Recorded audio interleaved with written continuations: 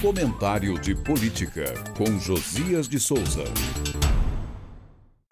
A irrelevância subiu à cabeça do petismo. Minoritário no Congresso e no governo, o Partido dos Trabalhadores decidiu dançar a coreografia da autofagia na beirada das urnas municipais de 2024. Num encontro de 2 dias, iniciado nesta sexta-feira, o partido discute a estratégia a ser adotada nas eleições para prefeito.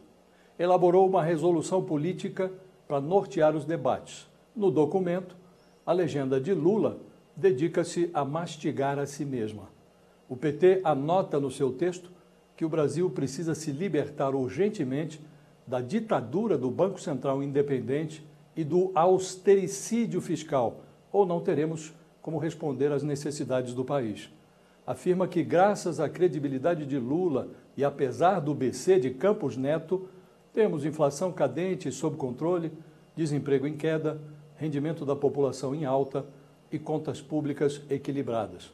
A pregação é autofágica porque quem conduz a política fiscal é o companheiro Fernando Haddad. É inútil porque a autonomia do BC decorre de lei aprovada no Congresso. Lula poderia propor uma mudança, mas faltam votos ao PT para aprovar a alteração. De resto, o petismo já executou, sob Dilma Rousseff, a política de cofres abertos. Deu em ruína.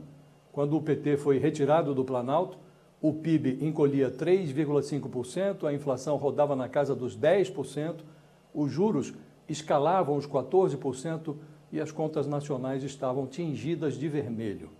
O documento do PT critica a influência desmedida exercida pelo Centrão no governo Lula e no Congresso. Sustenta que temas como segurança pública não podem ser tratados como tabus. Quem fufucou a esplanada foi Lula, entregando cofres ministeriais e a Caixa Econômica à turma de Arthur Lira. Alegou que sem isso não sairia do lugar. Líder no ranking nacional de homicídios, a Bahia é governada pelo PT desde 2007.